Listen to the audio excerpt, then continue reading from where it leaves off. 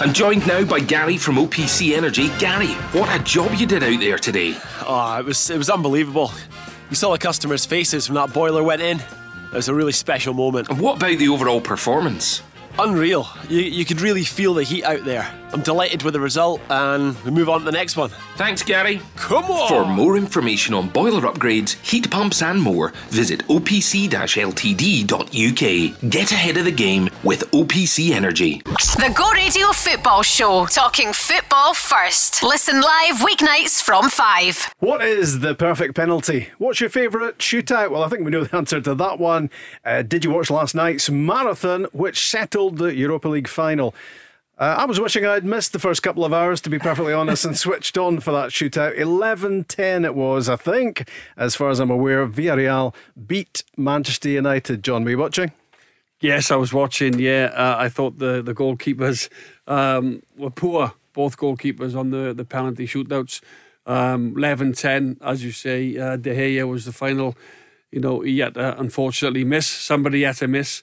But, I just felt the keepers... I don't know whether they practiced penalties. De Gea has conceded. He hasn't saved a penalty out of his last 33.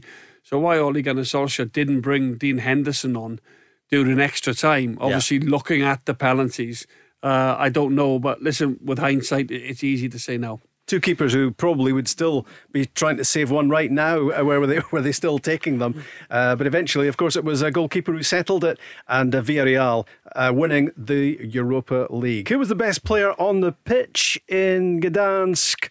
Altogether now, Scotland midfielder Scott McTominay, surely Richard Foster. Yeah, he was excellent. Just had everything you want in a midfielder, a kind of old school midfielder, a box to box midfielder, driving forward the ball, passing forward, winning tackles and headers, and he just, he was excellent. And I think that's, if ever there was an advert for why he should be playing in midfield for Scotland, that was it last night, because he was the best player on the pitch. I think Stevie Clarke has said that already, that gone are the days now of the back three for Scott McTominay. I think we could do with two of them, to be honest. We wouldn't mind one on the right side of the back three and one in midfield, but I think it's going to be midfield for him. And it was just a really good feeling, I think, for a Scotland fan last night, watching that performance at that level, John. And he was doing great things, and a lot of the great things were in the final third. We're used to him being neat and tidy in the midfield, playing passes, but actually, bursting into the box, creating things, really good. Just showed a different side to his game. Not only can he intercept and defend well and read situations, he can also take the ball into the opposition's defensive third and pick players out. He can play it around the corner, these little clever passes, get it back. But I thought his long pass in, his range was really, really good last night. And when he had to go to ground, and make a really sort of thuddering 50-50 tackle, he made sure that he went in and he won it. He showed that bit of aggression to him as well. And Richard came in earlier and he said, in a way, slightly, not how Manchester United, anything to do with United, but he would have liked United to do it just because of Scott McTominay. Just because he's then going away with his national team on the back of winning the European trophy. Yeah, we know he's going to go into the Champions League with Manchester United on the back of them finishing second to Man City. But it would have been nice personally for him. Daniel James as well, the Welsh lad. I'm surprised he never really come on last night, because he's a threat. He's really pacey. He could have come on for Greenwood on that right-hand side. But was that a schoolboy error, John, that he didn't make more substitutions earlier? Because Villarreal did get fresh legs on much earlier in the game, didn't they? Was that a mistake that Solskjaer will look back on? Well, I listened to Solskjaer talk today on the radio, one of the stations I was listening to, and he said that from his press conference, he described it as he felt he had enough quality on the pitch, and they always looked threatening. He said they looked as if you look at Rashford, Cavani and Greenwood. Three top players. Cavani obviously scored in the game. So sometimes you got McTominay in behind them. You've got Pogba as well, looking to go. Shaw, Wan-Bissaka, they're on the front foot. They want to really play further up the pitch. They didn't have to do an awful lot of defending, mine. I think Villarreal had one shot.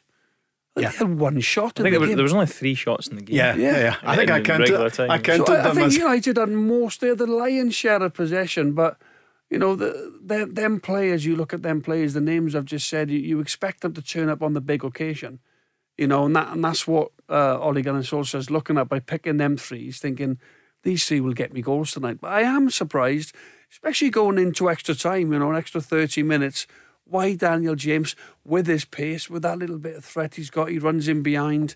He's rapid, by the way. He's ridiculously quick. Yeah. Why Ollie didn't make them changes? Well, I think all the guys in the studio were hoping for a Manchester United win, that's for sure. Three former Man United players with Hargreaves and Scholes and Ferdinand. It was all, in a sense, it was a little bit dismissive, I think, of Villarreal. We didn't really get a lot about Villarreal in the build-up to it. It was all about, surely it's going to be Man United. I guess most people expected that. And I just wonder whether that was maybe inside the heads of the Man U players as well. Because Villarreal aren't one of the biggest teams in Spain, they finished 7th in La Liga.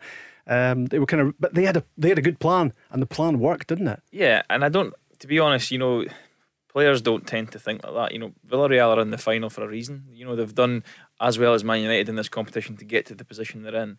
So I don't think any of the players or Solskjaer himself would have probably dismissed them. It was quite tough to listen to at times when it was so pro Man United, and we heard that. I only seen this end of the second half and the extra time and the penalties, and I must have heard 5-6 times that there's only one team that's going to win it now. There's only one team that's going to win it, and then in the extra time, Villarreal were actually the better side, and that's, like John said, that's probably the time you go, you know what? As they're pushing up the pitch, I'm going to put on this flying machine. Just kick it over the top, but they never did, and it kind of, I think from the start of extra time, it always looked like Man United were wanting penalties because their legs, they'd kind of given everything they had, and kind of Villarreal were the better team without really kind of being too creative, and then obviously when it goes to penalties, it's just about your quality of your penalty and how calm you can be, and obviously the standard of penalties was excellent. Even the Villarreal goalkeeper's penalty was probably the best of the bunch, and well, he wasn't going to save one, so he probably had to score one. I think as well. I think there'll be questions asked about Ole Gunnar Solskjaer. Yeah, this is 3 years now in the job. Yeah, they've had they finished second in the Premier League, but they're still miles behind Manchester City. Yeah, and I just think with Pochettino being linked as well now with Spurs, going back to Spurs maybe. Conte leaving Inter Milan, Zidane has left Real Madrid. I just think them other options are there. No disrespect to Ole Gunnar Solskjaer, but I thought he was very fortunate to have been given the job. Remember, he took Cardiff City down. He was managing Mould, so not much in terms of a CV. He was a wonderful player for them, of course. Great goal scorer. So listen, whatever I say is irrelevant, really. But I just think there will be questions asked from maybe some hardcore Man United supporters. Well, they're spending a lot of money, aren't they, Man United? And to be so far adrift of Man City as they were, even in finishing second, and in the very much the lesser European competition, not to beat a team like Villarreal, that is failure, isn't it? And there will be some harsh thinking, you would imagine, to be done about Solskjaer.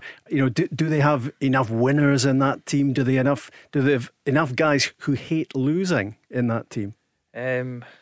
Short answer, probably not. When you look at the big stage, you look at the front three, you think, yes, come on. And Cavani was the only really one that kind of turned up. But even then, he done what he does best. He's alive in the box when nobody else is, and he scores a goal. But all-round general play from the front three of Man United wasn't that productive. They didn't create enough. They didn't put Villarreal under enough pressure. And the fact that, as John was saying, how far behind Man City they are. And you've got to remember, it must be difficult for Man United fans because of from where they've come from. Now, I know for any manager that's following Sir Alex Ferguson is no one wants that job really, but they're used to winning stuff, and they had guys like Scholes, like Ferdinand, like Keane, who you could just tell that in certain games they just weren't going to lose the game because they had that grit and determination. Where I think Man United, it almost got to the point last night where they almost accepted, right, okay, we'll go to extra time, we'll go to penalties, and then just hope we win on penalties. And that's not really what you're used to seeing Man United. You're used to seeing that drive, and someone's going to step up. And I mean, to be fair to McTominay, he certainly tried, but when the guys in front of him weren't really pulling their weight as such, it was obviously going to be difficult for him. What was your theory on taking a penalty, John? What was your policy when you stepped up? I thought I was confident until I just put the ball down, and then when I used to step back, I used to try and have a have a corner in my mind, a place in my mind where I was going to put it when I was sort of coming back from putting the ball on the spot. And then for whatever reason, once or twice when I took penalties, I changed my mind. Changed my mind at the final, at the final sort of hurdle, if you like. I missed some big ones. I missed one for Wales against Northern Ireland at Windsor Park once, and I was desperate to score because it was like playing at Ibrox when I went there. And I missed a big one in the Scottish League Cup final against Rangers, where I'd scored a goal during the game, which was legitimately onside, but it was given off for a linesman poor decision. So I'd missed some big ones and also scored some big ones. But if I'm being totally honest, I wasn't really a penalty taker. I would take them if there was nobody else, and if it was my turn down the line. I think at Celtic what we used to do, Henrik would be generally the penalty taker. He was like a 95, 98% that he would score. If he missed, it's up to him then whether he decided to give it to Chris. And Chris Sutton missed a penalty in the Scottish Cup final. That one never gets a mention because we went on to win that game. Yeah. But obviously when you lose the game, it then people say, if only that penalty had gone, it's a special talent, isn't it? And there are some people who've got a great. I mean, James Tavernier is one that comes to mind. Jamie McGrath recently for St Mirren. It's as much about holding your nerve as anything else, Richard. I'm looking at you. I wouldn't say. I wouldn't say it's a talent. Are you a penalty taker? What I do like the most is the fact that when you kind of. I've taken 3 penalties. I've scored 2, missed 1, and I've only taken them in shootouts. But what I do love is when the manager's asking round who wants to take a penalty, and you put your hand up, he just like ignores me. He just looks past everybody else. Anyone? Right, okay, Foz, you have one. And then the sheer, I don't know, disbelief almost when they see me up there in the penalty spot. But the last one I took was just in a cup game with Morton. Didn't really mean that much. But I'm just a head down and hit it hard, and hopefully the goalie guess either goes the wrong way or it's too powerful for it to go in. But successful penalty is if you hit the net. Do you know what's interesting? Sometimes when it does go to a penalty shootout and you see the manager come over and he's like this almost, right, we've got 5 penalties, who wants to take one? And you see defenders put their arms up before wingers and midfielders. Generally the strikers would say, yeah, I'll take one, and you feel comfortable in taking it, confident, giving him a penalty. But then you look at the 5 that take it, you've got a right back or a centre half, or and generally midfield players technically, should be able to pass well and strike the ball and place it where they want to. They tend to not to take it. It's probably not because you're not confident. It's probably because they're frightened to lose. Yeah. No one was escaping last night. Last night that's my worst nightmare. You go, right, I'll take the 8th penalty thinking, this is never going to happen. That's when you see the character of your players as well, by the way. Who wants to take one? Who wants to put his hand up? Yeah. And take one. Who wants to take responsibility? Yeah, but I like the thought of you asking the manager saying to you, right, volunteers, put your hand. Right, okay, forget the volunteers. I'm going to pick the 5 because I don't want Foster taking one. That is a certainty. It's 66% record. Yeah, true. Better than mine. Yeah, good numbers, good figures. Only 3 penalties, mind you. But I mean that question that I posed right at the top of the show. What's your favourite shootout? Well, I guess for most people in the here and now. It's going to be Scotland, isn't it, in Belgrade, which was something special. Yeah, it was, obviously to get through both games in shootouts, but that one was, I think, what makes it even better, yes, we qualified, and of course that's the kind of pinnacle, but it's just David Marshall's reaction, because obviously he saves it, and I don't know whether he's thinking, did I move early there, or whatever it was, but the kind of that second pause where he's looking at the referee, just obviously praying, please don't make him hit it again, and then thankfully for him and for us, it was legitimate, a great save and great night. I think every Scottish fan watching that would have had a massive cheer when he saved that, just because you're so used to Scotland kind of getting to that point and being right in the cusp of something, and then the gap penalty going in and then Scotland missing the next one and going out. That's typically what's happened with Scotland over the last 20 years or so. So you're just almost expecting that, but when he makes that save and you're going to the Euros, it's it must have been amazing for the players on the pitch, but it was great for us watching. It was the night David Marshall became a national hero, of course. Ryan Christie probably as well, because of his after-match interview when he broke down in tears, and everybody absolutely loved that moment as well. It was raw emotion, and it was wonderful. And we're going to hear on the show tonight, back at 6, from somebody who also had an emotional moment in front of the cameras. That was last weekend. It was the Scottish Cup final. It was David Wotherspoon, and what a performance he turned in. We'll be talking to him later on. He's a Perth lad. He's a local lad. And he's got 3. It's amazing, isn't it, when you think about St Johnstone, John, and the budget they're on. Obviously, Richard played there. To have 3 winners, medals, 3 cup winners in the space of 7 years. Yeah, exceptional. Absolutely exceptional, really, to go back to Tommy Wright.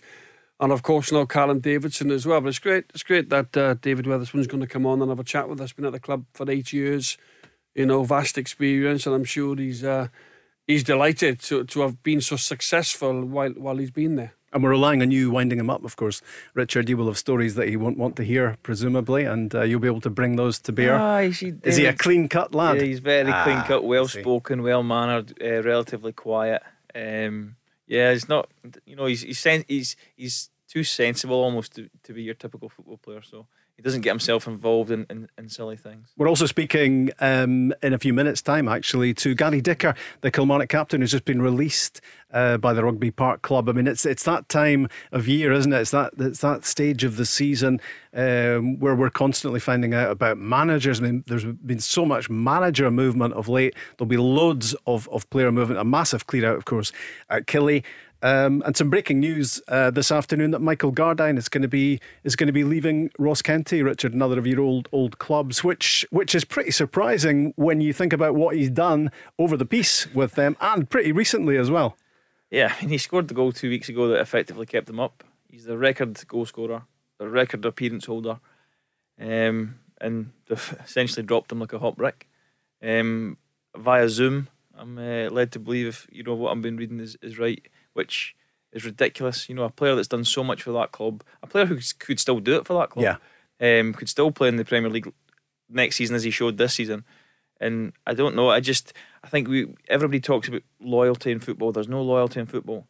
No wonder, because as soon as a club doesn't want you, they just discard you as if you're an empty crisp packet. And I just think it's horrible for him, because he loves the club, he loves being up there, he loves that part of the world, and he's been an incredible servant for the club. And like I say, that it comes to the point where I think if you're going to release someone like Michael Gardyne at this stage, do it face to face, bring him in, and not just over a Zoom call. We're beyond that now. You're allowed to meet face to face. You're allowed to do all these things, and it's just I know he must be kind of in a bit of pain right now thinking about it, because it's been such a big part of his life. He's won the League Cup there, he's won the Championship there. And then just to be told, and by the way, I think this is the first time that the club have said it, and since the end of the season. So that's been nearly 2 weeks. Now I know they're changing over the manager or whatever, but I think players deserve better than that. I think they deserve to know what their future holds, especially someone like him who's done so much for the club. And I think it's a really important time, isn't it, to treat people properly because of the last year and a half that we've been through. It's probably more important than ever to take people's emotions and feelings into contention and making these decisions and making the communication with them to let them know. After the break, we're going to be talking to a man who is on the way out. 5 years at Rugby Park. He was the captain at Killie. Gary Dicker on the way. The Go Radio Football Show, talking football first. Listen live weeknights from 5. That went well. This is the Go Radio Football Show for Thursday. Rob Maclean, Richard Foster, John Hartson at your service. Get involved in the football conversation.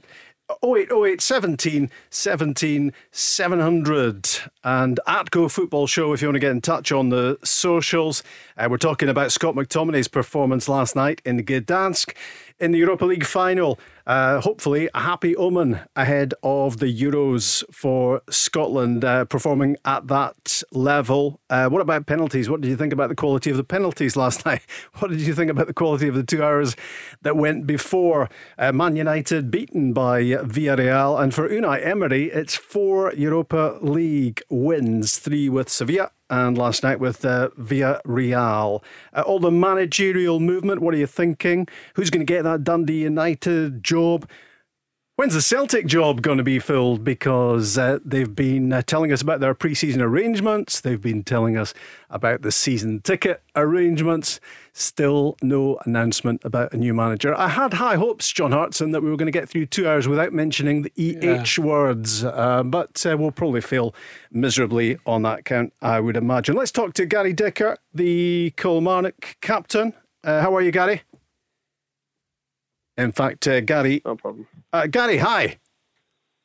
Oh yeah, how's it going? Yeah, good, thanks. Good to talk to you. And sad to hear that you're leaving Killie after 5 years. Yeah, it's been obviously not the ending anybody wanted. Myself, the club, the fans included. But it's been a tough few days, I think, for everyone involved, the club, and also obviously the boys who are leaving. But I had some great times there as well, which you've got to remember. But no, it's just hard the way it ended, to be honest with you. Who are the people? Some of the people, some we've probably never heard of that you will miss. You know, some of the people behind the scenes that you really bond with when you've been at a club for that long. Yeah, you've got the groundsman, Gal and Yeti, Kev the kit man. You've got the girls that do the lunch and the breakfast every day. You've got Monty, who's a club legend there as well, who all do his part. You've got Carla, you've got people there that are absolutely love Kilmarnock and it's their life. And it's obviously heartbreaking for them, obviously, what's gone at the club. And hopefully all of them are safe next year with their jobs and stuff like that, because they're the people that usually get forgotten about when stuff goes wrong at a football club. Did you expect that this was it, Gary, or were you expecting to be staying on? Did you want to stay on with Killie a bit longer? To be honest with you, I hadn't really thought about it. There's so much going on at a football club and you're in the position you're in.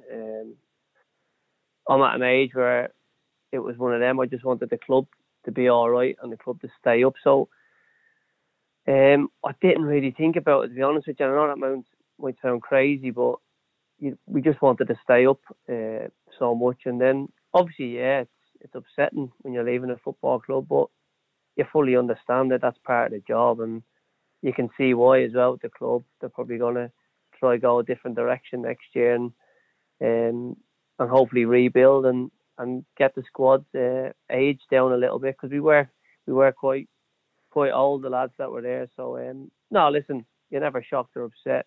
Did you see it coming? Yeah, you always see stuff coming. I don't think I'm naive enough not to see that coming with what happened, but that's always sad, as I say. It was really painful on Monday night at Rugby Park, the game against Dundee. You scored a penalty. You kind of brought it back to life, or tried to, the team, but it was 4-2 in aggregate at that stage, and it was probably mission impossible. And I guess the performance over the two legs was pretty miserable from a Kilmarnock point of view, and maybe all the more so for you because you weren't involved in the second leg, and that must have been absolute agony to be watching and not to be able to do anything about it. Yeah, I don't think we got relegated because of them two games. Listen, we weren't good enough over 38 games in the season.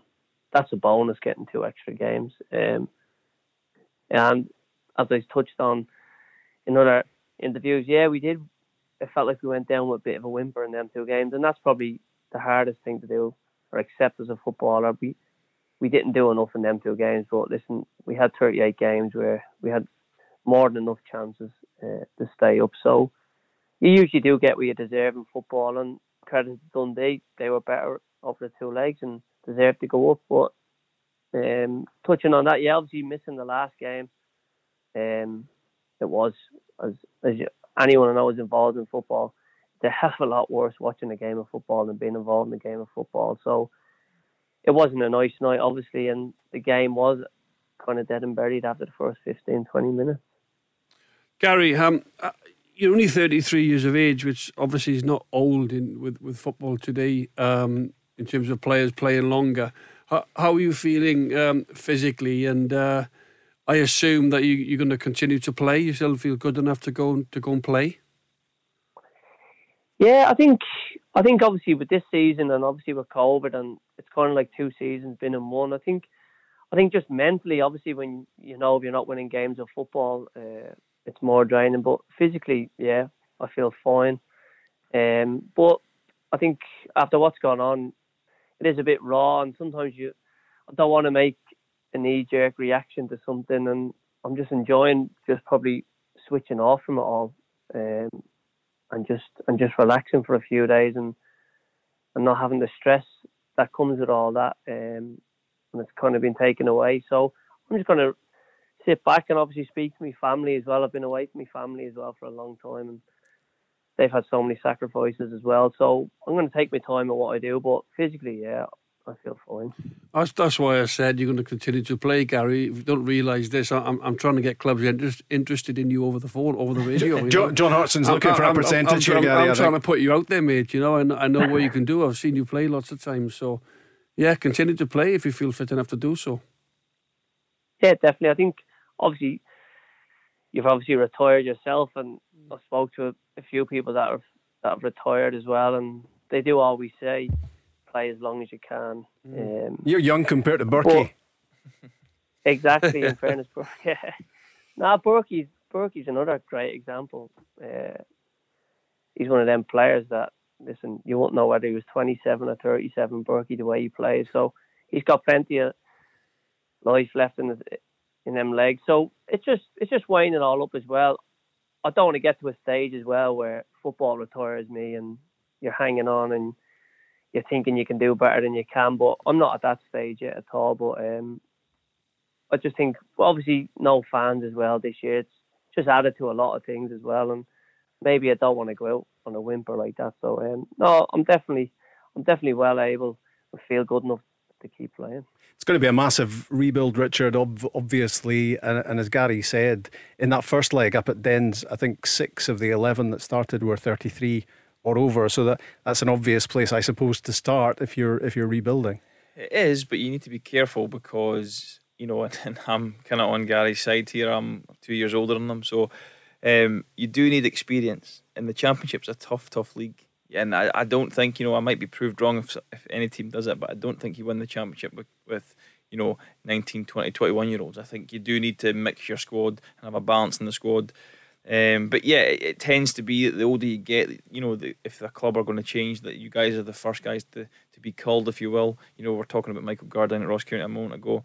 And I just think that, age is always something that's thrown at you. But if you can cover the yards and you can do the distance and you can compete with all the younger players in the squad, your age shouldn't really matter until it's stopping you doing your job. So, Gary says he feels fit, he's able to do the work he's asked of him, but he's one of the ones to be let go. So, Kilmarnock might rue that if they take in younger players and it doesn't go well for them next season. I might be proved wrong, and Kilmarnock might sign a lot of young players and go on and win the league and get back into the Premiership. You never know, but I think you do need to be careful when you're having such big changes that you don't just get rid of all the older ones, because it might kind of blow up in your face. I think, you made the point and very accurately, Gary, as well, that this was not decided over 2 playoff games, which were, I guess, very much in the spotlight, and I guess a lot of people were pretty shocked that Kilmarnock didn't really deliver. But you do look back over the whole season, and I think Tommy Wright sort of explained that 38 league games plus the 2 in the playoff final, and I think 24 defeats in that time. So I guess it's been coming from a long way out. Yeah, listen, you can spin stuff. I think St Johnstone won one more game than us in the league this year, so you can spin it both ways. We probably haven't drew enough games. So as I said, you get what you deserve in football. We hadn't won enough games, but we didn't really have any games this year where you thought, how have we won that game? Whereas over the years, sometimes you might have 2 or 3 of them. When you come off the park, you think, well, we've done well to win there. We always had to work, it seemed, that extra bit harder to get a win. And then if we weren't getting a win, it was either a defeat. We weren't picking up draws here and there that keep you in the league. And as I said, we had 38 games, and obviously we lost that many. But we didn't just grind out a draw when you haven't been playing well, or you nick a win when you're not doing great, and it comes back to bite you. It's been a fair old roller coaster, hasn't it? Because I mean, it's almost exactly 2 years ago that Stevie Clarke was on the pitch, and you were all on the pitch celebrating qualifying for Europe, and it's amazing, and it's, I guess, a warning to lots of other teams and players as well about how quickly, how dramatically things can change. Yeah, I think, listen, the minute you stand still and you think you cracked out, you think the club's going one way, it can shoot the opposite way. I think Richard touched on it. I think recruitment's going to be massive. It probably has been. That's no disrespect to the lads that have come in over the last 2 years, but we when we finished third, obviously we've had 2 or 3 managers since then, which isn't good. You're getting big turnover of players.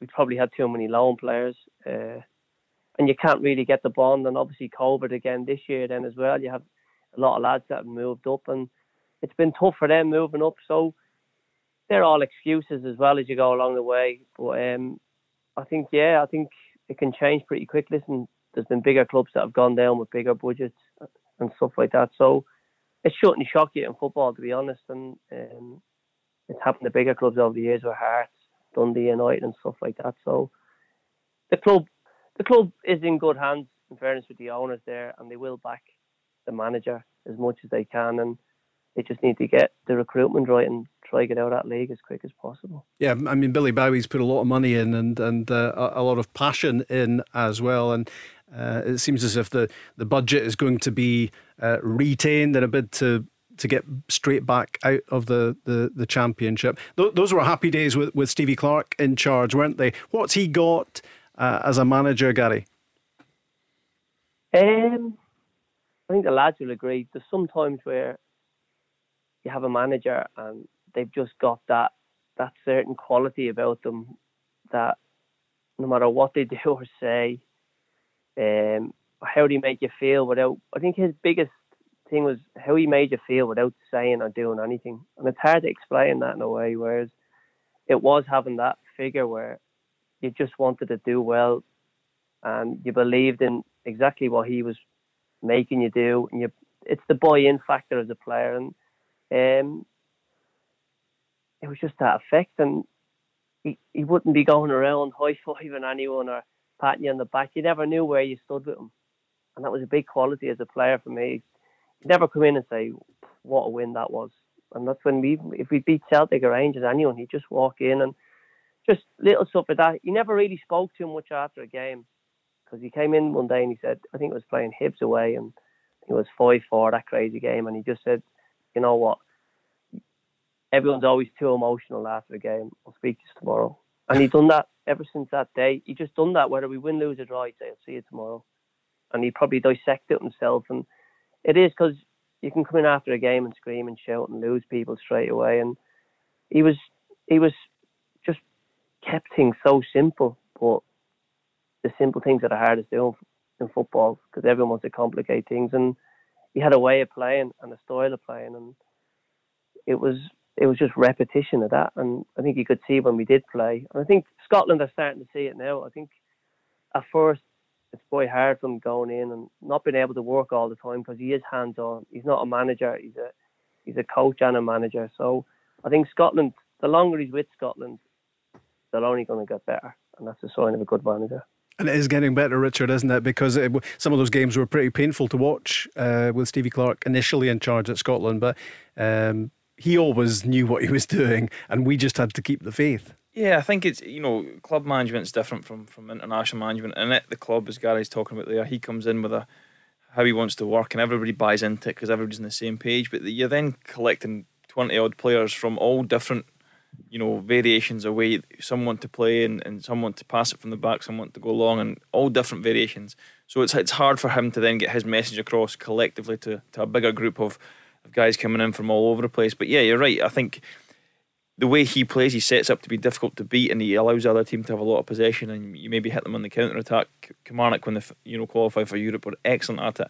But we've got a lot of players in the Scotland team who are probably thinking, well, I'm a better player than that. I can go and get on the ball and play and pass. And I think it was just that little adjustment period, both from the manager, and I think I do think Scotland try and play a bit more than they did before.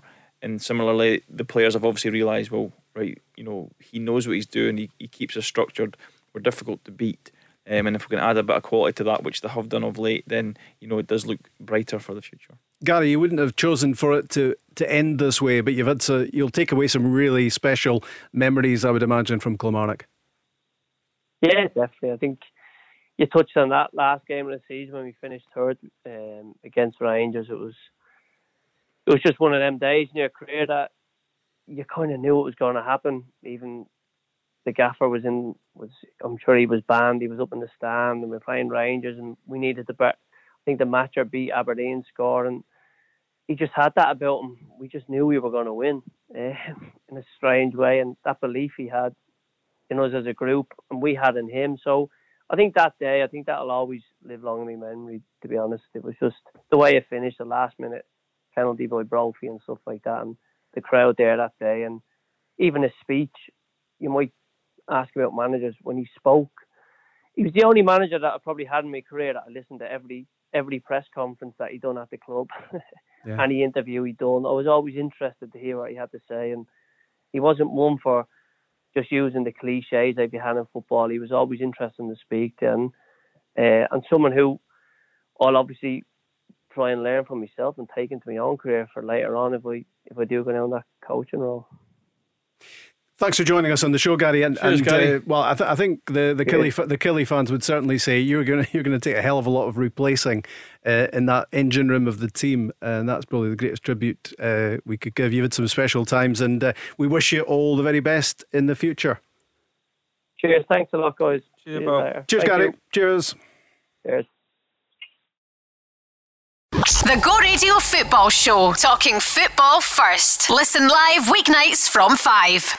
I was texting Paul Cooney during last night's Go Radio Football Show, giving him a stick about doing the travel, not realising, of course, that it was going to be me tonight who was taking on that responsibility. The news is not too many problems out there, he said, being pretty non-specific about it. But there is still that snarl up, which is very close and personal to me, on the A81 Glasgow Road. Richard Foster, you know that spot as well. It's been blocked off forever. What's happening there? Can you fill us in? Well, I wish they'd fill it in. They need to fill it in because there's still a big, massive hole in the road, and I believe that it's going to be until October time, but they haven't actually officially come out and told us how long it's going to be offline for, if you will. But it's so annoying, and just the diverted traffic causes mayhem at peak times. Yeah. Well, that was some information. Everything okay in the East Linton area? Well, as long as the Edinburgh bypass on the M8 to Edinburgh is clear, I'm not too fussed what's going on in Glasgow. And that's you up to date on Go. Good to have you with us on the Thursday edition of the Go Radio Football Show. It's John Hartson, it's Richard Foster, it's Rob Maclean. We heard just before the break there from the outgoing Kilmarnock captain, Gary Dicker. John, giving us a very interesting insight into how Stevie Clarke works. Yeah, it was a really good insight into the national boss, obviously Scotland manager. Stevie, to me, has always come across as a little bit of an introvert. Very, very guarded with what he says. Clever. When he's got something to say, he'll get it across in a certain way. I've met him. I've met Steve Clarke. I think we did one of the finals with Steve Clarke. He was a guest in the Scottish Cup final. But I can't say I know the man too well. And I remember as well 3 or 4 months ago when I first came on the Go Radio Show, we were going through Celtic at the time and everything else, and you said to me, who would be your personal choice? And I went through 3 or 4 different managers and actually said Steve Clarke would have been my number one. Obviously he was involved with the Euros, he's qualified, and I think he's come out and said, look, I'm concentrating on this, and he's probably nowhere near it now because of his role. Obviously he wants to take that as serious as he can. You realise we're in danger of mentioning Eddie Howe now? No, I won't be mentioning and we'll have lost the bet. I know what you mean, but he would have been a great fit.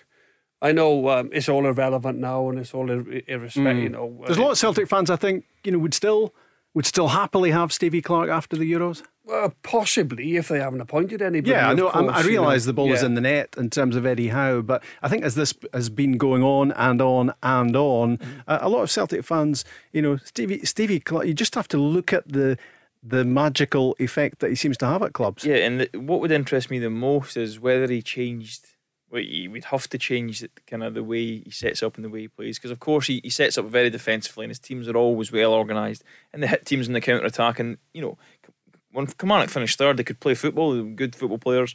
They knew the game well. Kind of having guys like Berkey and Gary Dicker on the pitch, but it would be you're not going to sit 9 men behind the ball when you're Celtic are at home to Ross County, for example. So how would that dynamic change? And it would be really interesting to see how he would do it, and if he would fit in as well as John thinks he would. I mean, I think he's a good enough coach, he's an intelligent enough man to adapt to obviously the players that he has at his disposal. But it would have been interesting, for me personally, just to look at that and see how he would have done it and how he would have changed his style. Because obviously, like I said, Celtic, you can't sit men behind the ball. Doesn't matter who you're playing. But the dynamics of football generally are you're strong defensively. Yeah.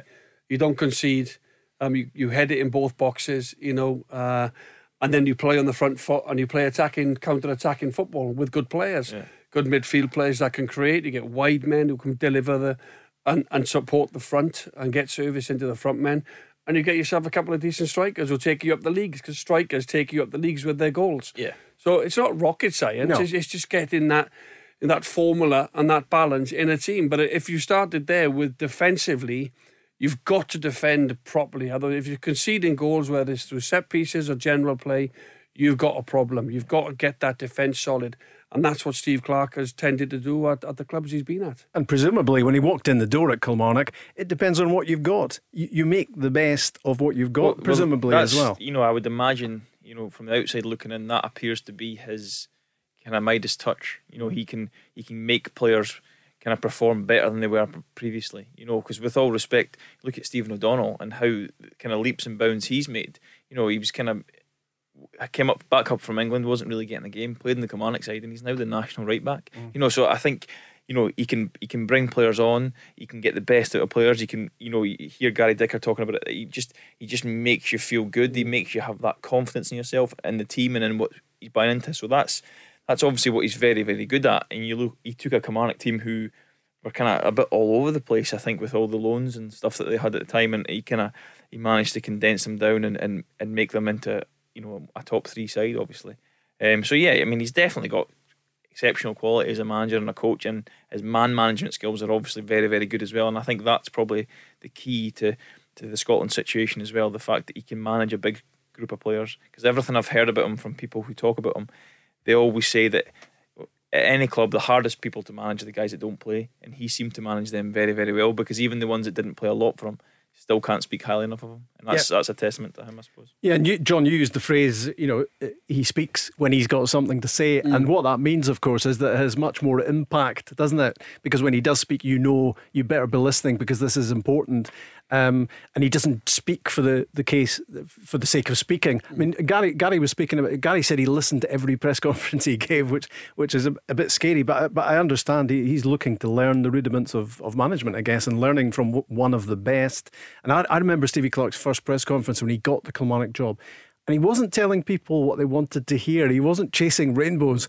He was actually just being very realistic about it. Was positive, but it was also realistic at the same time. And I get what Gary was saying, because he is well worth listening to. Yeah, well, less is more. That's what they say, don't they? Yeah. Doesn't give an awful lot away. He might be bursting with pride inside, Steve Clarke, but he's still very cool, calm, collected when he speaks. He uses the correct words. He doesn't get too excited, doesn't get too down. And that has an effect on the team, because the team will look at how the manager talks to you, how the manager reacts to different results, defeats, and it's a little bit like Martin O'Neill, if you like. I heard Gary saying there, you never quite knew, didn't give you an awful lot of praise, but when Martin did give you praise, when you come in, he singled you out, you had to be exceptional, because at that particular time, you had to be at your game every week. You had to be on it all the time. So he'd be praising people all the time. But if he did single you out and give you praise, you knew that you'd earned it, It's going to be interesting what Kilmarnock do in the summer. Obviously, they're going to be in the same league as Partick Thistle. Your team, Richard, next season, you're on the way up, they're on the way down. There's going to be a massive rebuild, which is a great opportunity for Kilmarnock in many ways with so many players out of contract. It means that you can change it around relatively inexpensively, but it's going to be interesting to see, and you said this, what the balance is. You have to get the balance right. You can't just throw in 3 or 4 kids from the academy and hope it's going to work. And it's interesting to think and to talk about Dundee United and what's going to happen there. We don't know yet. Mickey Millen is gone after 1 season in charge. The heavy rumour seems to be that Tam Courts, who's impressed as their head of tactical performance at the youth academy, he's going to be the guy who's going to come in and take the team. And you would imagine, if that's the case, then it's going to be Dundee United shifting their balance towards introducing a lot more youngsters to the team. Yeah, I think it is. I mean, I don't even understand what that job title was. The head of tactical. It's a good one though, isn't it? It's a great title. I don't even know what it means. It's quite a big business card, I think, to get all that in. But yeah, I think, but this might, people may think, oh, you're just saying this because you're older. But I don't just mean that you can't rely on kids because they're not good enough. I don't think it's fair. I don't think it's fair to ask 15, have a couple of senior players and have 15, 16 kids at a club and go, right, you guys need to play well every week because we need to get up this league. These guys are coming in as young players and they need to have players around them that they can learn from, and they need to have players that they can lean on. And typically the younger players don't have the same consistency levels, so they need to be brought in and out of the team when they need freshened up and when they need a rest, and that's important for their development. And that's one of the reasons why it's almost not fair on them as well to go, right guys, well you're 22 years old, you've not really played many games, but we're going to need you to help us win this league. So you do need that balance, you do need the experienced pros in there. And Kilmarnock they have got an ageing squad at the moment, or they had an ageing squad, so they've got a handful of, they've got enough older players that if Tommy thinks that they're important enough to the squad, he can keep them. And maybe if you're keeping senior players and you know that they're not going to play every week, but they have a good influence on the younger dressing room, then sometimes that's what you need to do. And I think you're talking about Dundee United, and yes, it certainly looks like if they're bringing in some guy from the youth academy, they'll probably go with youth. But again, it's the same for them. Dundee United, they're a massive club and they've probably got aspirations to be in the top 6 next season. And I think you need older pros in there with the young kids that they can learn from.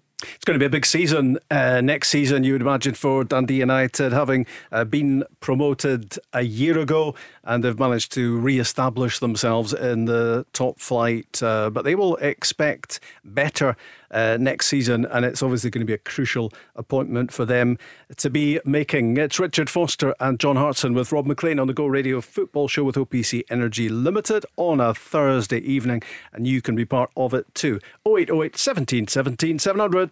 The Go Radio Football Show, talking football first. Listen live weeknights from 5. I'm joined now by Gary from OPC Energy. Gary, what a job you did out there today. Oh, it was unbelievable. You saw the customers' faces when that boiler went in. It was a really special moment. And what about the overall performance? Unreal. You could really feel the heat out there. I'm delighted with the result, and we move on to the next one. Thanks, Gary. Come on! For more information on boiler upgrades, heat pumps and more, visit opc-ltd.uk. Get ahead of the game with OPC Energy. The Go Radio Football Show, talking football first. Listen live weeknights from 5. It's the draw for the League Cup group stages tomorrow. And it's a bit of a shock when you find out, Richard Foster, that the group games are beginning on the 10th or 11th of July. It doesn't feel too far away, does it? No, it certainly does not, especially when you're back in pre-season the 15th of June, which should still be holiday time. That's round about the time you start thinking, all right, I need to go and start running again and get my body ready for pre-season. But I was in the gym on Monday doing a run, which is the earliest ever, 24th of May, doing a run to go back pre-season. Yeah. And I'm not getting any younger, Rob. You know what I mean? So none of us are. How did you cope with that mad schedule as it was? It was completely bananas, wasn't it? It was, so first time in my career that I played Saturday, Tuesday, Thursday. But I actually felt stronger as the games went on. We had 2 games on a Thursday night after playing Saturday, Tuesday, and we beat Montrose 5-0 and we beat Falkirk 5-0. So I think it was just because, yes, they were very much condensed, but we only played a 22 league season, a game season. So the games came thick and fast toward the end. But I think the fact that probably helped us because we were going for promotion, trying to win the league and stuff. But yeah, I coped with them fine, and I think I actually felt stronger the more games I played, because you play games but you don't train, so you just you go and you play Tuesday night, you go on Wednesday and jog and stretch, and then you go for the game Thursday. So it wasn't as bad as it first sounded. I mean, when I first seen the fixtures, I thought there ain't no way I'm getting through them, but thankfully my body managed to hold up. And the players now, Richard, when you go at the end of the season, you don't get an awful time off because of these early League Cup games, group games. What do the players? They get programs and things now, don't they, to tick over, and then when they come back, they're in half decent shape. You don't really do an awful lot of long running, I would think. You just get the ball out early on in pre-season. Yeah, usually, the kind of more recent pre-seasons have certainly been that. Like, you'll do a bit of running, but never more than 4 minutes. Are the boys good? Will they stick to them programs? Will they be tested when they come back? Yeah, well, I think the first day back in on the 15th, we're doing the yo-yo test. Right. So you'll do that kind of right at the start, and then you'll do it a couple of weeks later to make sure you've improved. And so and the management team and that will be looking to make sure you get to a certain level. But kind of the older ones, you always leave a little bit in the tank, so then the next time you do it, you can get even further and make it look like you're better. But it's funny when you watch the young ones and they go all out for the first yo-yo test. You think, mate, you're going to be doing that again in 3 weeks, and you need to beat that score that you just got. So I always kind of hang back a little bit and make sure I've got a little bit left in the tank. But no, pre-season's never a enjoyable time for football players, but it's better now because you get the ball out much sooner. I mean, the pre-seasons we used to do under Jimmy Calderwood, you'd cover a fair amount of ground, certainly. News in the course of today, John, that Tottenham are in contact with Mauricio Pochettino, which is interesting. It may be people jumping to conclusions, or it may be people thinking that it would be very timely to have him back at Tottenham. He was sacked in 2019 after 5 years in charge at Spurs. He's currently the PSG head coach, of course. PSG failed to win the French title this season. They lost to Man City in the Champions League semi-finals, and of course Tottenham sacked Jose Mourinho last month. There is a situation vacant. Ryan Mason has been temporarily in charge there. What about Pochettino coming back to Tottenham? Well, when he was at Spurs, he oversaw a lot of young players, coming through, the likes of Dele Alli, the likes of Kieran Trippier, and they were fantastic under him, hence finishing second in the Premier League and reaching the Champions League final where they lost to Liverpool. So he did really, really well. I think one of the reasons that he was relieved of his duties at Spurs was because he wasn't successful enough. I think they felt that he should have won the Premier League, and they should have played a lot better in the Champions League final where they lost to Liverpool. Then he leaves the club. He's been linked with many clubs, hasn't he? Eventually, he took a job at PSG. They have failed to win Ligue 1.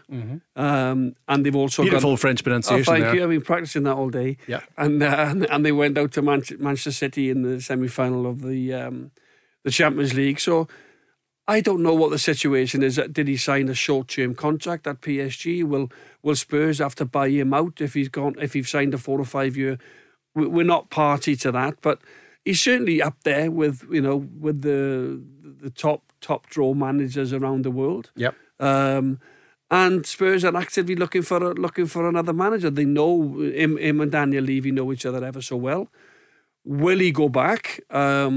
Or has he got aspirations to take PSG on as a Champions League winners? They're desperate, by the way, like Man City, to win, the biggest trophy in European football, the Champions League trophy. So, and if he goes back there, of course, it might mean that Harry Kane, I think the odds on Harry Kane leaving have changed with all the speculation going on around Mauricio Pochettino at the moment. Anyway, we'll come back to that in the show. It's Rob Maclean, it's John Hartson, it's Richard Foster. Richard, how would you like to speak to David Wotherspoon? Would that be high on your wish list at the moment? It certainly would, yeah. David, how are you doing? I'm good, thank you. Just as well he didn't say no there, isn't it? Evening, Dave. Evening, Fozzie. Nice to hear your voice. I did text you earlier on and ask how your head was. Has it been party time even for an athlete like yourself? I mean, we had a good party on Saturday night, and then unfortunately for me, I had to get back into daddy duties straight away on the Sunday. Ouch. And I'm I'm going away with Canada next week as well. Right. So I've only got a week off. So it's a case of just looking after the family as much as I can and spend time with them before I head away. Loved your interview, David, after the match. Really emotional, rightly so. You did drop the F-bomb at one stage, I seem to recall. I actually didn't notice it first time, and I didn't notice until somebody apologised for it, because you must have disguised it pretty well. But you were hugely emotional, and no great surprise. A man who's now won 3 cup competitions inside 7 years. It's incredible, isn't it? Yeah, it's some achievement for the club. Obviously, I was very emotional. I think after the full-time whistle, everyone was congratulating, but I don't think I spoke a word until I got on the camera, because I couldn't quite get any words out. That's how I describe it anyway. But it was just so emotional, and I was very apologetic for what I said, but I kind of mumbled it under my breath a wee bit at the same time. Yeah. So it was. I think I got away with it just. We have to apologize. We have to apologize for these things constantly, but you do wonder why, because what do people expect, really? I don't think there was a person in the country that would have bothered that he swore. No chance. It was. I was in the car, so by the time that I heard it on the radio, they'd obviously edited it out.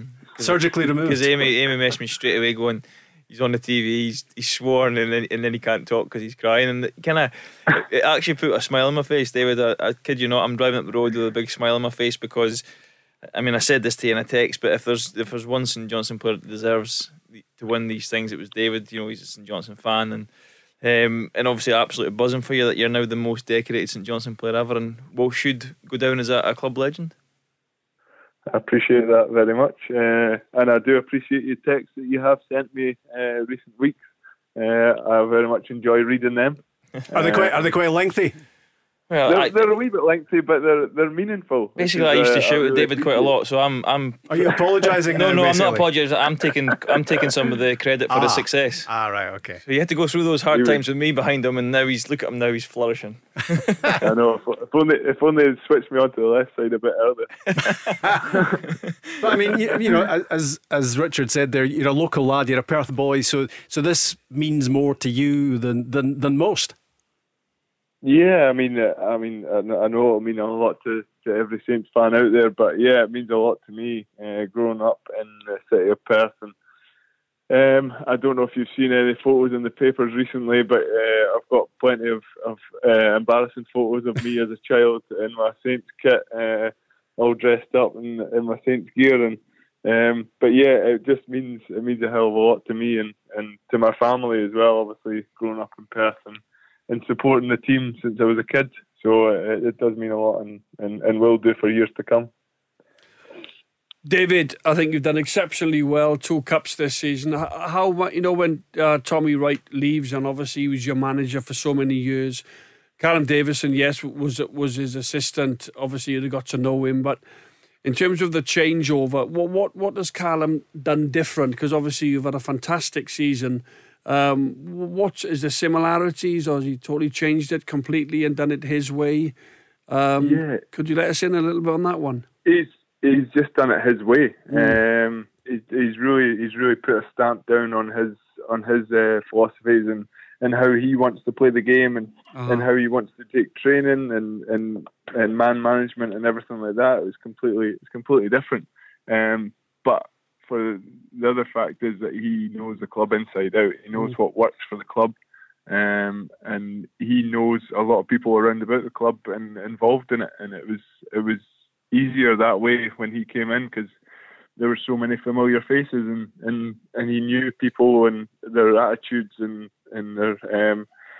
their capability. And I think he found a formation that suited players best, I think. Mm-hmm. Whose idea was it for the belly flop across the dressing room floor? I don't quite really know, but I'm going to guess it was Stephen McLean. But I'm sure he'll be the one that was egging him on quite a bit.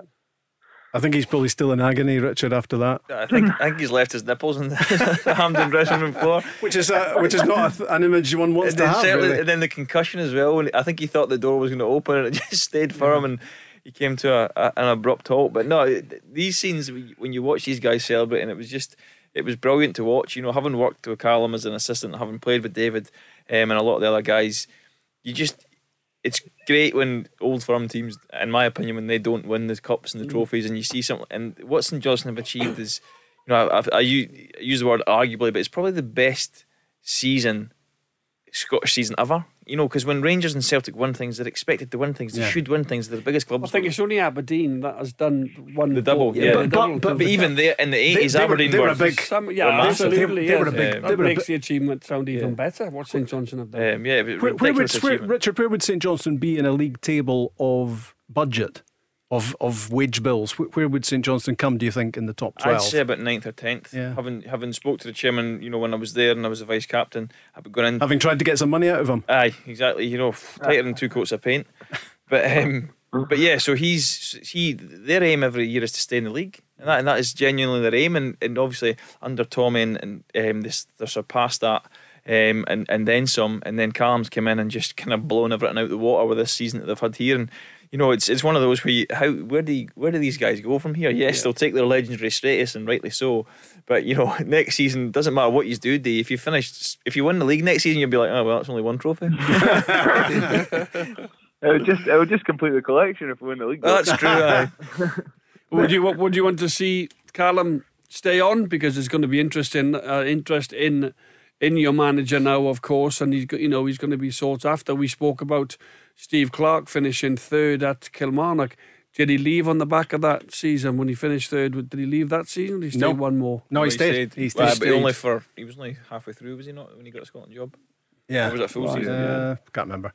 But yeah. So on the back of all the good work that Callum has done, David, is it important that the club try and tie him down, as difficult as that may be?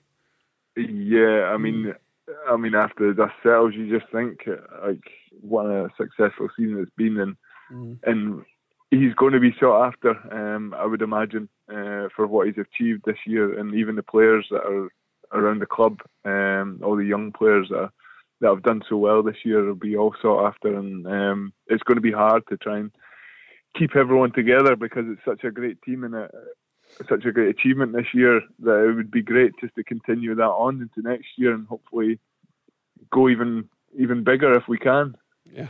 Is that a worry, David, though, that you know, I mean, at the moment it's euphoria, isn't it? And it's celebration, and rightly so, because it's a season like very few others where you see a team like St Johnstone win 2 trophies. But the upshot of it all, of course, is that Callum Davidson is going to be a wanted man as manager, and there are going to be quite a few of those players as well, you know, who are going to be wanted as well. There's going to be decisions to be made in the course of the summer. Yeah, massive decisions to be made over the summer, and it's not that long of a summer either, because European football is just around the corner again. So for us, it's going to be a difficult few months to try and sort everything out. I'm sure the chairman and the manager will be talking now about everything in the future, and hopefully things can get sorted quickly, and we know where we stand. And we'll look forward to that. And obviously, it's been to look back on the season, to think early on that we were talking about possibly fighting for relegation to get into European football and winning two cups is just an unbelievable achievement. But we kind of knew with the performance we were putting in that we would get the results and we could push further up the table, and we certainly believed that, and we carried that on. Is Ali McCann maybe the biggest asset that St Johnstone have at the moment, and is it something of an inevitability that Saints are going to receive an offer for him they can't refuse? I mean, everything's possible for him. He's only 21. He's an international footballer. He's played a full season with us now, and last season, I mean, it got cut short, which is unfortunate for him because he had an unbelievable season last season as well. But he's some player, and to play alongside him. It's been a pleasure so far, and I hope that continues for me because he's a real joy to play with, and he's a really, really good guy as well. Just one of these down-to-earth boys that is not fazed by anything, and I really hope he's there to stay for a wee bit longer. You were man of the match on Saturday, rightly so. Are you playing the best football of your life at the age of 31, David? Folk kept joking with me and saying that my wife was in the press box giving out the man of the matches for the semi-final and the final. But no, I was absolutely delighted. I couldn't believe it when I looked up on the screen to see my face and get the award, because it's not very often that I get it. But I was absolutely delighted, and this season has been undoubtedly the best season of my career. Performance-wise as well as success.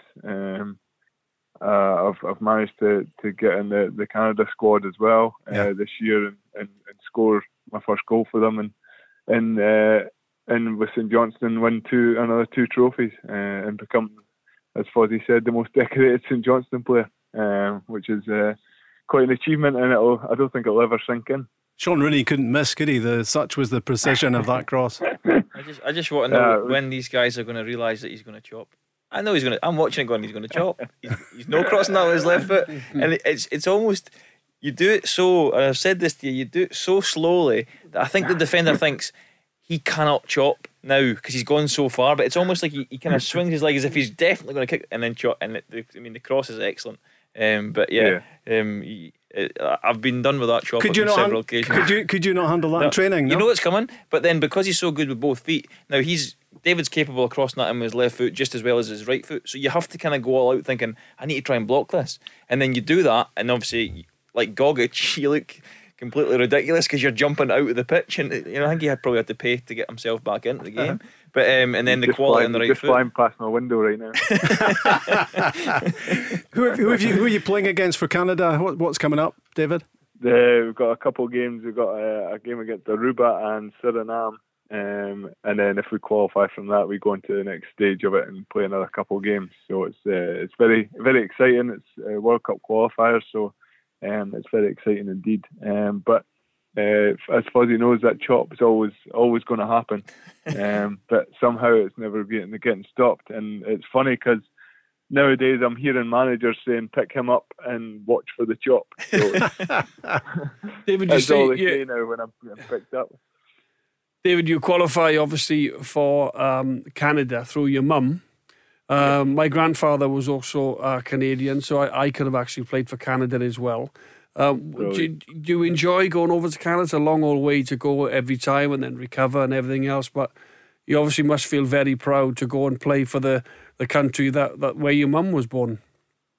Yeah, honestly, so proud. It was where my grandparents lived for 12 years, and my granddad worked in the Hudson River, and he's got fond memories of the place, and it is a truly proud moment for me to be involved in the squad, and to be an international player is just always pinching myself because I've got that achievement, and I want every success, and to go over there, the setup they have, the players they've got now, winning trophies all over Europe, is just amazing, and to be in the same bracket as them is just unbelievable at the moment.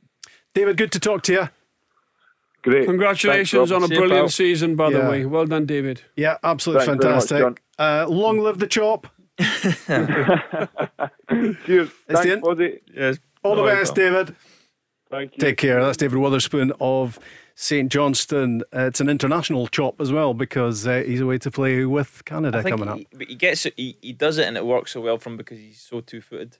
So if you're playing against a guy he's all left-footed, he's all right-footed, and he chops, and you think, well, go on then, cross it in with your weak foot, because I would rather you do that than your good foot. But with David, like I said, he could have just as easily put that ball in with his left foot as he does with his right. And when you've got a player like that, not a lot you can do. David Wotherspoon, 2 Cup winners' medals in the same season, and that Scottish Cup 2014 as well. St Johnstone's most decorated ever player. The Go Radio Football Show. Download the Go Radio app to listen live weeknights from 5. Did I get away with that? Yeah, I think so. Yeah, Just about very it. good. It's a Go Radio Football Show on a Thursday. John Hartson, Richard Foster, Rob Maclean. We're talking football. What's not to like between now and 7 o'clock. We were raving earlier on, and we'll do so again about Scott McTominay. What a performance from the Manchester United midfielder last night. He didn't get a lot of support from round about, to be honest. United were a big disappointment in losing in that marathon penalty shootout to Villarreal in Gdansk last night. But his talent certainly shone through, Richard, and let's hope he plays like that in the Euros. Yeah, and this is a classic argument for pick the players who are playing well now. I know McTominay was in anyway, but I think if you look at, we discussed it with David on the phone there, the three St Johnstone centre halves who've had an excellent season. Are not gone, and we've picked centre halves from clubs who have not had a successful season or they've not played as many games. So I'm a believer in you. I know he wants, as an international manager, you need to stay loyal, but pick players that are playing well in the moment, and certainly Scott McTominay is. And like you said, he was probably the only Man United. I mean, let's be honest, he's playing in midfield with Fernandes. He's playing alongside Pogba, and he outshone them and then some. Yeah, and that shows the quality he can bring. And I said it before, and what I like about him is he's not a 4 or a 6 or an 8 or a right side attacking. He's a midfielder. He runs from his 18-yard box to the other 18-yard box and everywhere in between, and he tackles, he headers it, he passes it, he takes up good defensive positions, he makes runs forward. He does everything that I think a midfielder should do, and that's why if he plays like that for Scotland, then we'll have a good chance in most of the games we play. And if it wasn't Cavani that had scored that equaliser for Man U last night, then it would have been McTominay, because he was very much in the vicinity as well. But in the end it went to penalties, of course, and Villarreal beat Man United 11-10 it was in the final analysis. So John, when you look at the Euros, and we tend to look at opposition and worry about players and think, ooh, he's a bit tasty. Well, what about other teams looking in now at that Scotland squad? Scott McTominay, Kieran Tierney, John McGinn, Andy Robertson, Shea Adams performing at a really good level with Southampton, to name but 5. I think Steve Clarke's got a really good group. I really do.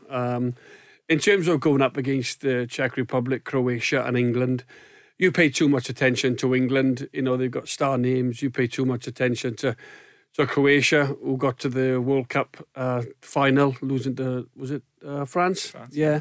So you've just got to go and prepare yourselves and be confident and believe in your own ability. And I think Scotland can potentially get out of the group. I really do. I think the first game, is it the first game against the Czech Republic at Hampden, 18 days away. Yeah, the Czech Republic. I think it's important to get something there. You're the home team. You've got to try and take advantage of that fact. You'll have some crowd in there as well. Yep, 12,500. Yeah, a vociferous crowd. Okay, it's not full. It's not going to be as intimidating as Hampden can be sometimes. But for me, that first game is pivotal. I think you want to try and get a bit of momentum. If you lose that first game, then you're staring down a barrel in a way, because then you've got Croatia and England at Wembley, which I think Scotland can play well. I think they can go to Wembley and win. They've won there before. Yeah. I think they'll be competitive. They won't show England an awful lot of respect. They'll go right after them.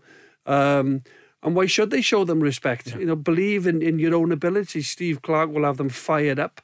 They got quality all over the park. Shea Adams is somebody that'll come in and add something different. He's big, powerful, he can run, great on the back stick. And those 5 players I mentioned, the England squad will know all about them, because all 5 play in the English Premier League, so they know how well McTominay has been playing for Man U. They know how big a player for Arsenal Kieran Tierney is. John McGinn at Aston Villa. Yeah, they do. I think Tierney in particular. I think Arsenal were kind of stuttering along, like me trying to say it, in the season, and then Tierney kind of came into the team and just had a real hunger and desire to run forward and just make things happen for his team. And I think Arsenal improved with him in the team dramatically. I think he improves the Scotland team. I'm not entirely sure that he's a left side centre half. I think you do lose a bit of his quality when he plays there. But I think both him and Robertson are intelligent enough to complement each other if they both play in the team. McGinn as well has had an excellent season. I like McGinn when he's up close to the striker, because he makes things happen. He's tenacious on the ball. He's got great quality on the ball. He can pick a pass, and I think John's right. I think when you've got, this is probably one of the most talented squads that Scotland have assembled, certainly in recent times. And I think you're going to a championships, and we know that you don't want to go there and get kind of turned over 4 or 5-0 in the games and kind of come back, but go there with a real desire to try and go and make something happen. Don't make it just good enough that we got there. Go and put in excellent performances, and if the results come, amazing. If they don't, but you've still performed well, there's nothing more you can do. But I think don't go there. You just wouldn't want the players to come back with any regrets. Kind of go there and have self-belief and have the confidence that they got you into the squad in the first place and got you into the Euros, and go and see what can happen. And like I say, Scotland are kind of, we've had nothing for so long that they're now there. I think everybody in the country is just buzzing and just wants them to at least have a go. And that's part of the message, isn't it, going into it? It's taken 23 years to get there. Make the most of it, John. Absolutely. Go and have a real go. No fear. They believe, as I said, they're all playing for top clubs. You look at the season, Andy Robertson, he's got into the Champions League the season before this one. You look at it last season, the season, the medal haul now that he's picking up. Playing with the likes of Salah and these type of players every week. He's come on absolutely unbelievable. One of the best left backs in the world for me. A left-sided almost. Yeah, he is a left back. They play a 4 a lot, don't they, Liverpool? So, as I said, they've got real quality about them, Scotland. It would be a shame. I'm not even going to say this. I was going to say if they were in awe of these other teams, the England, but they won't be in awe. No. Why should they be Well, in awe? you can't afford to be, can you? No, absolutely not. They deserve to be at that level. They're international players. They've all got qualities about them. And as I said, I think Scotland can upset a few teams. I really do. What about your starting 11? This is a terrible thing to throw at you off the top of your head. Maybe you have your own ideas already on how Scotland will start against the Czech Republic in 2.5 weeks' time. 2 weeks on Monday it is, Richard. I was just starting to scribble there. So you started to scribble and then you've thrown it back at me. Yes, with no warning. Who hasn't scribbled? Yeah, exactly. That's the kind of low down thing that I do. Marshall in goals. I don't think there'll be any dispute about that. I wouldn't have thought, because of what he's done. He is the man in possession. Is there any reason to leave him out? Former Craig Gordon. Yeah. But no, I do think you're right. I do think David Marshall will play. The back three. Hanley and Tierney, is that 2/3 of the back three? I think so, and maybe Jack Henry. I think he gives probably better balance on that right hand side. He came on and done okay. Wasn't overly tested, but I think he's athletic enough to play in that kind of right side centre half, and you can almost shift it, and Robertson can almost become like a left winger, and Tierney steps in as a left back if you want to kind of rotate the shape a little bit, because Jack Henry's more of a centre half. So I think that gives him a nice balance on that side. I think it'll be O'Donnell and Robertson as the wing backs. I think it'll be O'Donnell and Robertson. I think because later in the game, if we need a goal, you might put a Ryan Fraser out there or a James Forrest. But I think initially it'll be O'Donnell. I think the midfield three it's probably going to be the toughest to pick. But I think I would go with McTominay, McGregor, and McGinn. Mm-hmm. I know that I'm leaving out quality there, but that's someone's gonna have to do that. And then the two up top.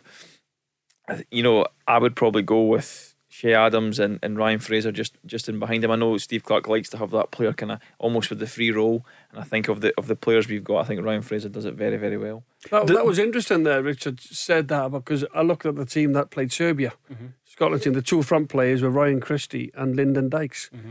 So you've just chose a different two that you play up top. Yeah. Obviously, is Lyndon Dykes not the target man? Is he not going to be what Stevie Clarke builds the attacking formation around? Is Shea Adams a number 9? I know you do like getting numbers getting thrown at you, but I think Shea Adams can do the job. I think he can be the target man. I think he can. Do you get more out of him when he's playing off somebody? I'm talking about playing Dykes and Adams. Yeah, I've not seen enough of Shea Adams to really qualify that with a kind of educated opinion in terms of whether he's better as a focal point striker or just in behind.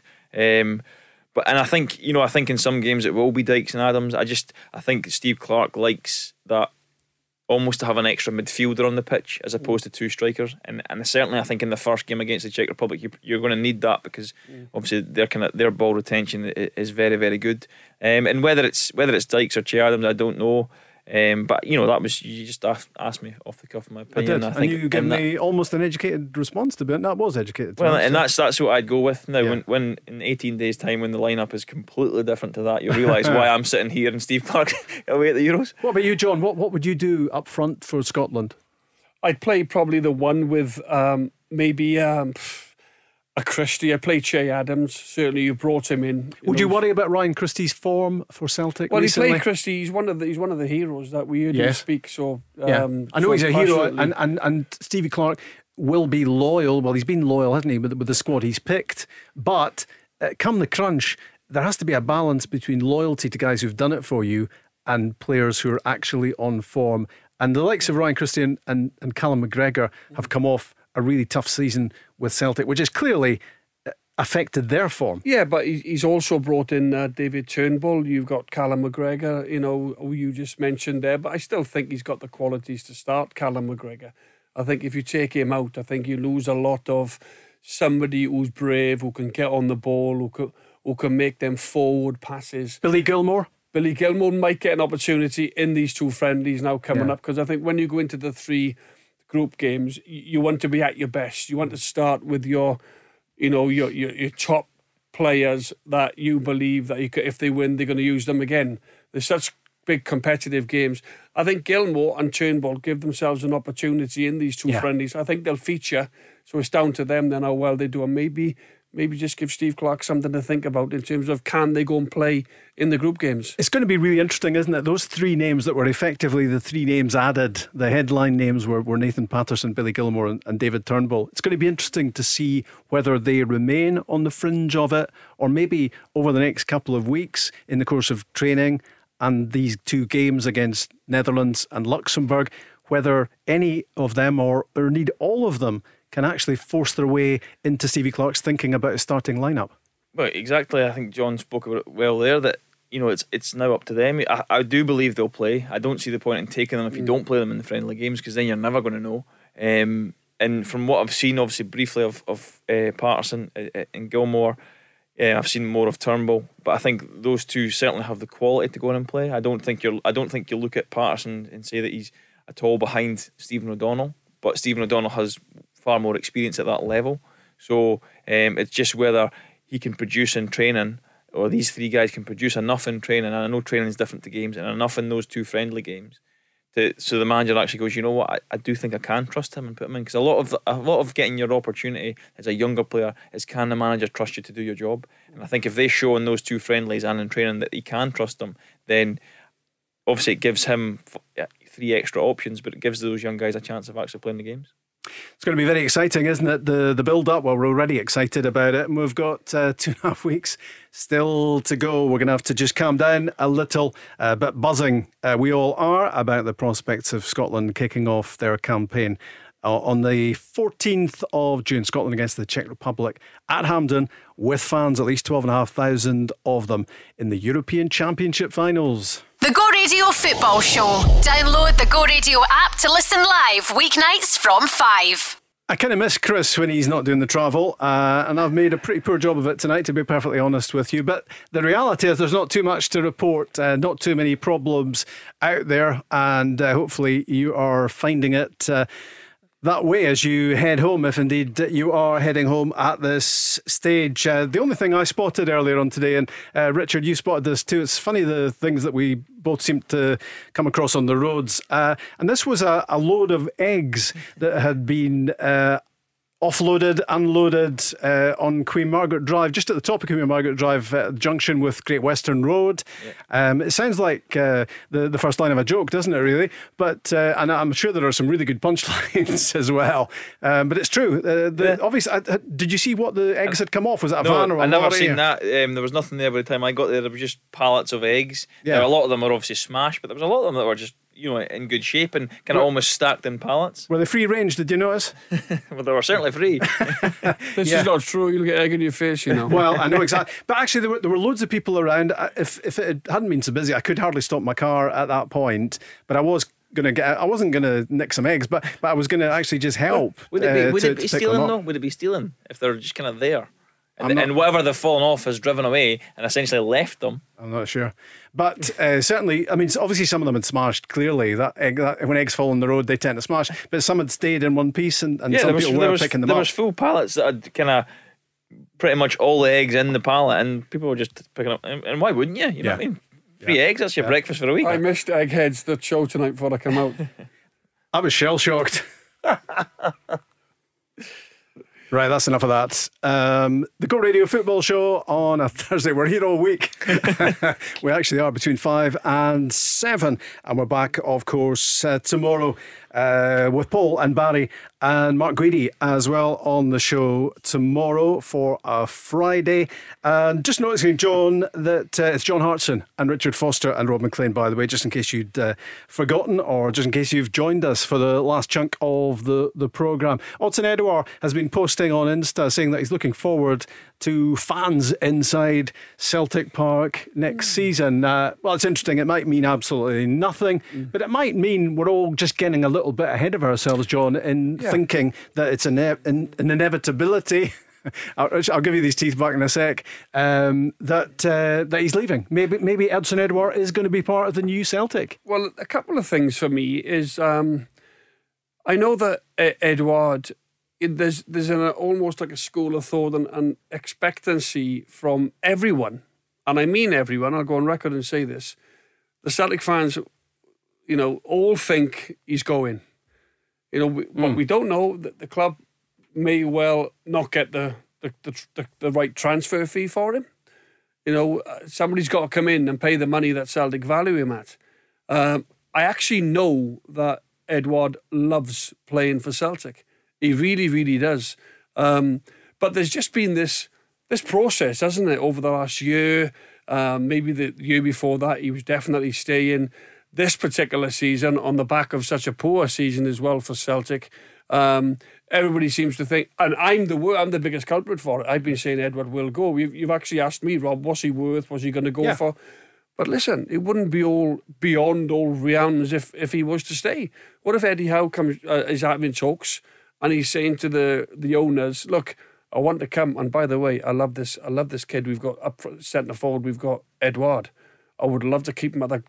Give me half an hour with him. Do you know? We don't know these things. There could be an Eddie connection there, couldn't there? Well, there could be, Rob. But at the end of the day, we don't know what happens at a football club.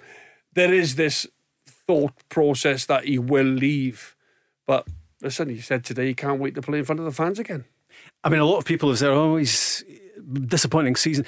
Obviously, it was a massively disappointing season. It was a shock of a season for Celtic in terms of the way it all panned out. But he's finished on 22, 23 goals, Odsonne Edouard. That's not bad in a team that's been toiling. No, not at all. And I think he missed. Did he not miss a few games with injury as well? Yeah, he did. Well, there was the COVID with the French under 21s, wasn't it? Personally, I think he's had a good season. I think when you play at Celtic and Rangers and the spotlight is on you all the time, everyone makes so much about his body language. He doesn't, well, he might just be having a bad day that day. You might see him in a game and he might be thinking, you know what, I'm having a terrible game here. I can't wait for this game to end because I'm crap.